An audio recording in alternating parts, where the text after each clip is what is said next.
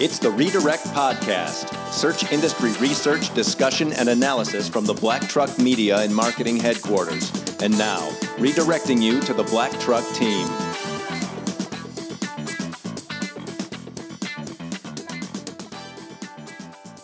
Welcome to episode 58 of the Redirect Podcast. It is Friday, September 28th, 2018. I'm Jason Dodge, founder of Black Truck Media and Marketing. I'm joined this week by Ashley from the Black Truck team. Hello. Hey. Hi. How are you? Good. Happy 20th birthday to Google this week, or this month. Yeah. I was thrown off. I thought you were wishing me a happy birthday. I was like, no, not your birthday. No. But I think seriously, so I wanted to open this this episode up.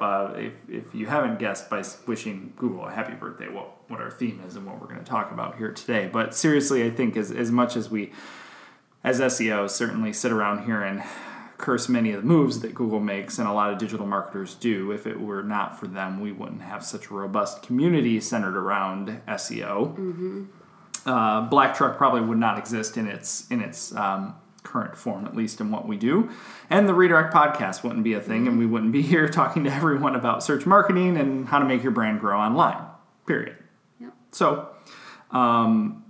I think you also can't argue something that's kind of stuck out to me as I was reading through a lot of the news this week was you can't really argue the fact that pretty much one company, soapbox moment here, one company has kind of single-handedly connected the world just simply based off of its quest to organize information. Yeah.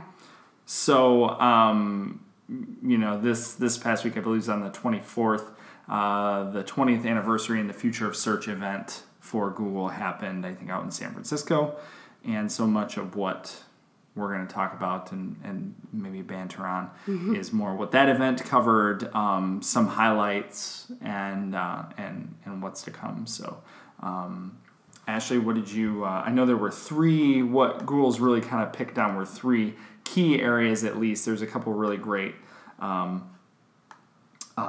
blog posts out there already. Obviously, Search Engine Land has a lot of really great coverage on it, but Google's Danny Sullivan has covered a lot of things, and the biggest three areas, the fundamental shifts that they talked about were the shifts from answers to journeys, the shift from queries to providing a queryless way to get information, and then the shift from text to more visual way of finding information. So let's maybe start there and talk about some of those.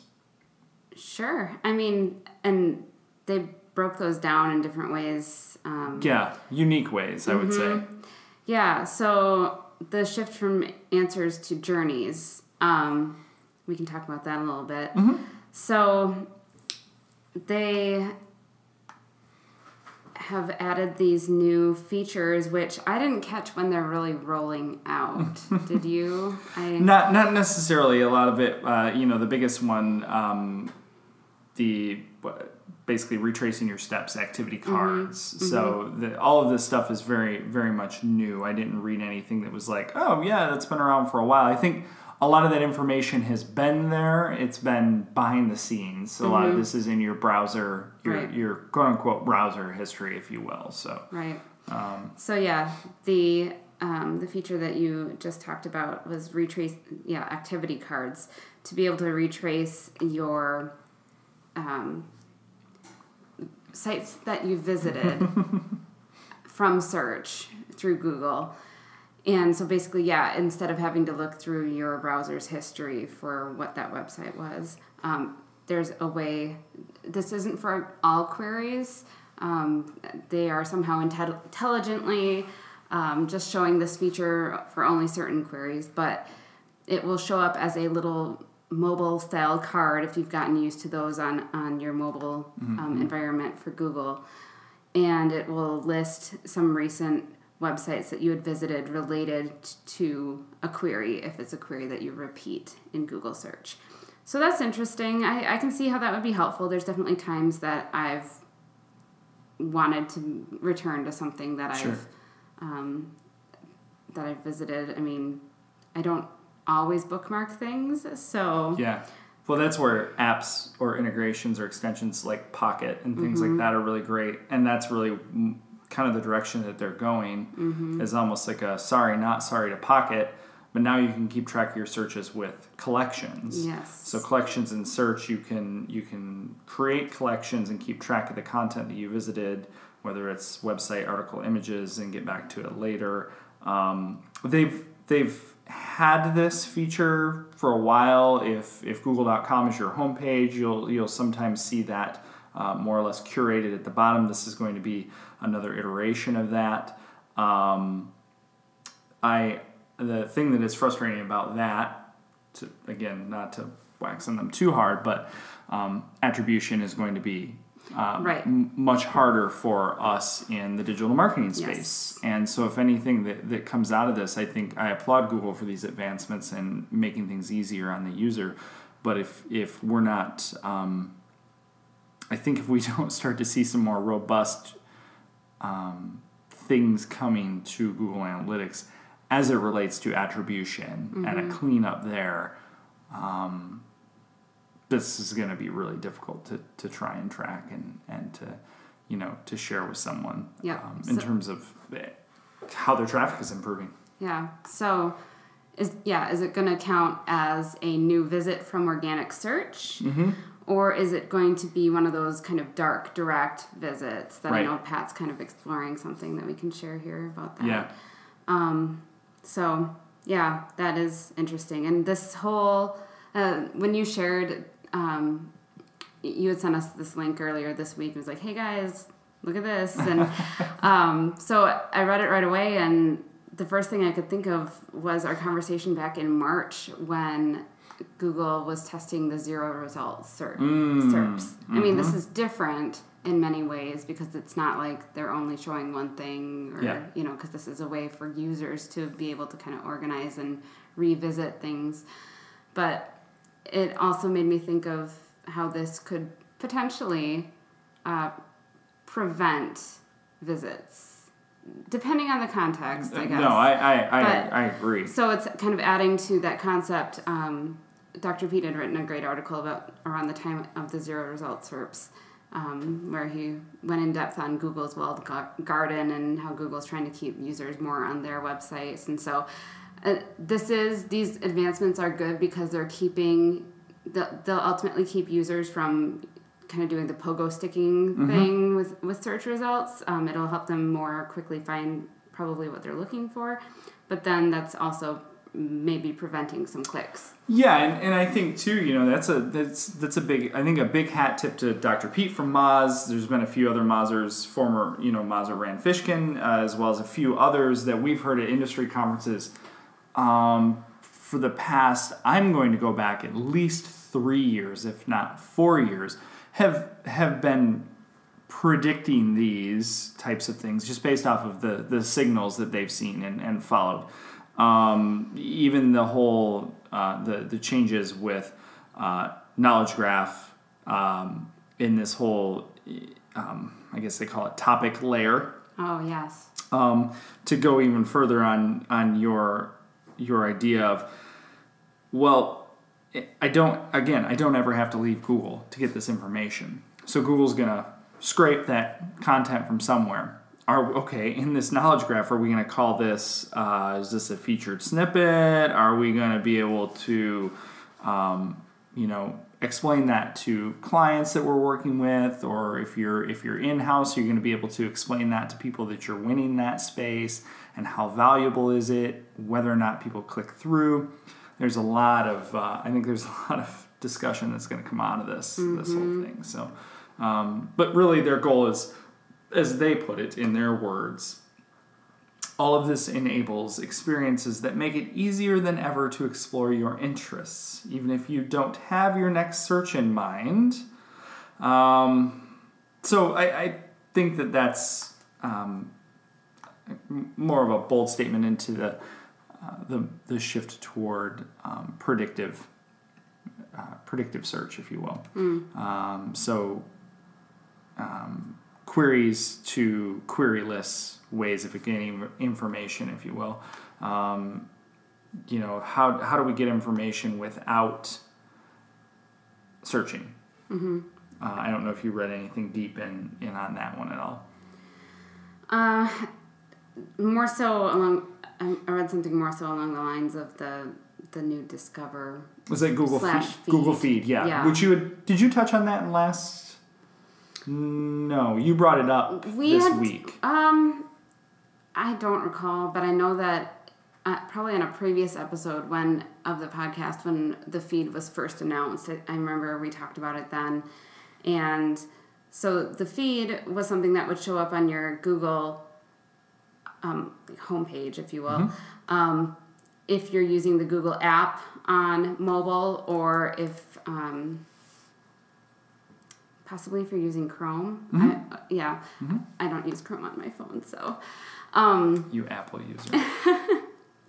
So, it will be a kind of a curated feed based on what your interests are shown to be through your search activity, but then you can also add your interests so that it will curate things for you. So it's customized for you, but then you can also customize it. And I think we also had that conversation about filter bubbles mm-hmm. and all of that.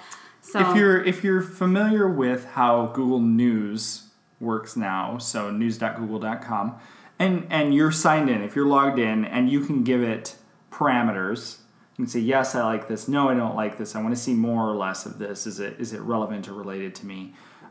So if you're used to that, think of it as that for all of your content, and certainly more of a user-friendly approach.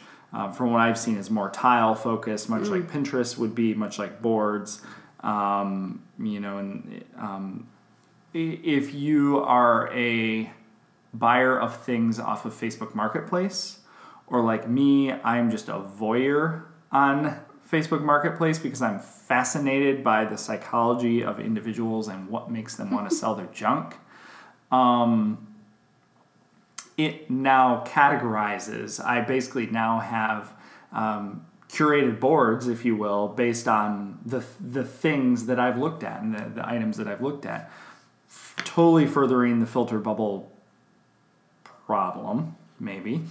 But then also interest areas. Yes. So I could see it being valuable for being able to actually break through to the audience that's going to be looking for the information that you have to share. So. Which leads me into a side tangent about the fact that within this past year we've been able to target audiences by interest in search ads. Which was a feature loosely only done well in display networks before, right? Because it was based on, well, these types of users are visiting this type of site content, so we place them in that category. Well, now that data has become way more refined, and we can target that audience, searching for airline tickets, actively searching for airline tickets to a major city, and we can add an audience layer in there already that shows that they're in market, they're actively seeking these things out. This is all, in my opinion, kind of what I see as interconnected kind of data layers. So, yeah, it's interesting. Since I haven't personally seen the feed myself, which the Google feed is now being switched over to Discover, is what they're calling it now, and it's actually going to be available in any mobile browser if you search google.com. So that means it's going to be forced to me as a Safari user on my phone. Yep. So if Google's your homepage is what you're saying. So google.com, it's going to be. Yep. Or if you... avenue of, I want to advertise strictly to this filter, to this filter bubble. I only, these are my people. My people are interested in travel. They're savvy travelers. They're interested in food and specifically... Mexico, whether it be Mexican cultures, whether it be travel to Mexico, that type of thing. All of a sudden, your content hyper curated for you. You're consuming it probably at a greater speed than you would have normally, and I can advertise to you. So it's kind of it's a win-win for both sides. Yeah, and how this will appear for the feed and the Discover is Google will categorize in, they call them topic headers.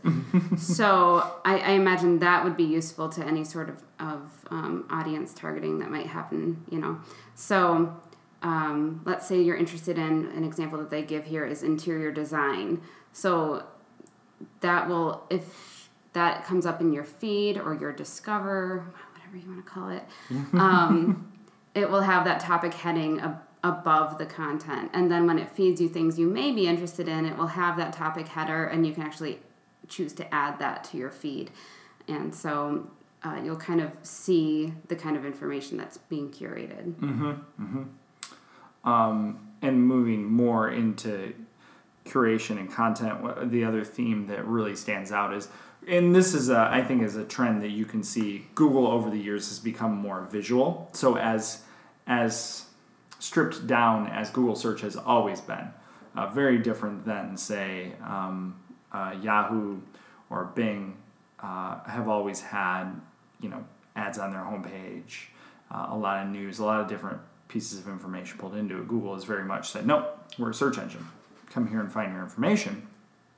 Now we start to see them become more visual.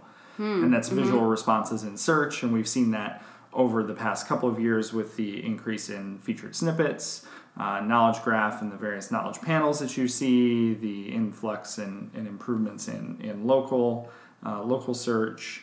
We know that image search has gotten an overhaul and is rolling out, which is also integrated with shopping ads for products. But so Google Images is completely changing. They're working to basically make it better for people to find information more visually. I've had a couple of really great discussions with Gianluca who runs the Inbounder about this, and why visual search and image search can bridge gaps in language. Because an image is more or less a universal sign to say, this is what I'm looking for, this is what I need. And images are very difficult to describe in search. It's very easy for me to go to Google with an image and search based on my own image, maybe that I took, or just a simple description of what it is that I might be looking for, and have thousands or hundreds of images that are refined come up in front of me to say, oh yes, it's that dress, or it's that product, whatever it is. So, did you read anything on the, different renditions of AMP or AMP and AMP stories? No, I did not make it to that. So more immersive visual content with stories. I think this impacts more of the news and media.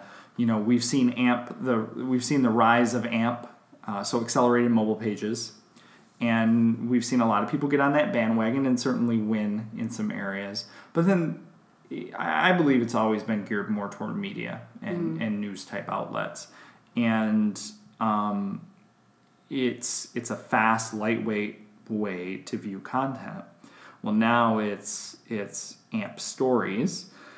You can basically create a story on the open web. So what Google's saying is they have publishers experimenting with the format now, providing people with a more visual way to get information from search and news. So haven't really seen how this is going to come out, but interesting. Nonetheless, yeah. Featured videos was finally talked about. We've seen that. Oh yes. On our own, I think Pat actually in our office discovered it quite a few number of months ago. We confirmed it as a global thing with the team in Distilled in Europe. And so basically, if you go and do a search for, say, something like how to ride a bike, how to repair a sink, or something like that, you're going to get videos that come up that are featured. It's a featured YouTube video. It may or may not automatically fast forward to where it is those instructions are, but more or less they have an understanding of the topic space, and they're going to show the most relevant video and you're not going to have to leave Google to do it. Mm-hmm. So that'll be interesting to see how that continues to grow as well. So very much more a visual representation of the web. So Google Lens, I personally have not been a Google Lens fanboy, but we'll leave it there. So that's really the takeaways that I gathered from it. Really trying to stick to their three main points there. Personalization of the search journey years ago, topic layers and answer boxes. Google Feed is now Discover, AMP Stories, and the other thing I think that should be mentioned too is some of the job searches, and really anything that is. We've talked about this before, and we've seen others present on in the industry. Is people ask us, depending on their industry, like, should I be worried about Google capitalizing on it? Basically, we see these things like conversion calculators and answers, featured snippets, not giving me a reason, the user, to leave Google. Mm-hmm. There's nothing driving me to say your site, actually. Mm-hmm.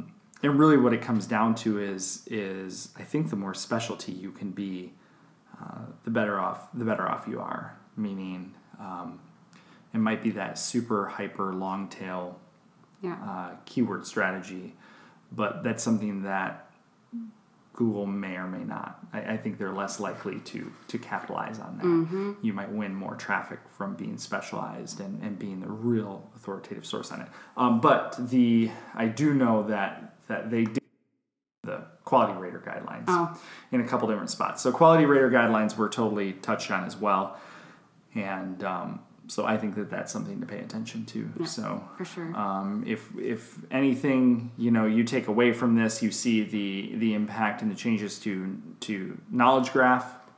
That's a clear indication that you, again, need to be focused on schema and microformats and how you're feeding that data to Google. Entity search. So again, it's less about just the single keyword and more about the theme. So thematically, how's my content organized? And what are we doing to make our sites lightweight and fast? Because that's the direction that everything's going. At least the signals tell us anyways. So. What did we miss? Was that it? Was that Google in 20 years?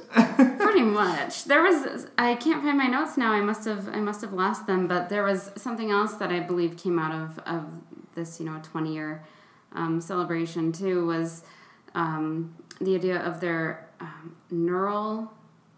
I wish I could remember the term that they use now. But a way of neural matching to understand synonyms. Mm. So this is a way of using artificial intelligence to better connect words to concepts. This is a direct quote from Danny Sullivan. Again, super synonyms in a way, and this impacts 30% of queries. So the example that was used was if you don't know what the soap opera effect is, to be able to search for it, Google can figure that out. So the example was, why does my TV look strange? And Google was able to direct the user to results about the soap opera effect. So this a little bit goes back to the conversation that we've had on previous episodes when Patrick was talking about like semantic search and keyword clustering, that sort of thing. But the idea of not having to optimize strictly for keywords, like one keyword, the way you were looking at me, I was like, he doesn't know where I'm going with this. No, I'm interested. I know where you're going with this. Yeah, so it's you don't have to only optimize for keywords, but you're actually optimizing for concepts in a way. Totally. So, I think what we don't want to say, we're not overgeneralizing and simplifying SEO. No. If anything, it makes it more complex. Mm-hmm. it makes it harder to educate. It makes it harder to educate a client. It makes it harder for you, if you're in-house, to educate other marketing professionals on the importance of SEO. But it also goes back to maybe an approach that we've always thought about here, not to toot our own horn, but it's always about the individual behind the keyboard making the search. It's very much a human-centered approach to SEO. And, for a moment, when you're certainly when you're developing your content, screw thinking about links and where you're getting your links from and did we acquire more links. Get that out of your mindset for a moment and really focus on developing that content that is going to be helpful. It's authoritative, and it really works for the user. It gives the user what they want. Yep. And back to last week's episode, speaking their language, and that's what I think of with this example of the soap opera effect. If you have some concept that you're presenting in your content, what are some other ways that people might talk about right what you're trying to present? Correct. And how can you incorporate that and make it easier for your information to be discovered when someone is looking for right. that concept? I guess that's very vague. No.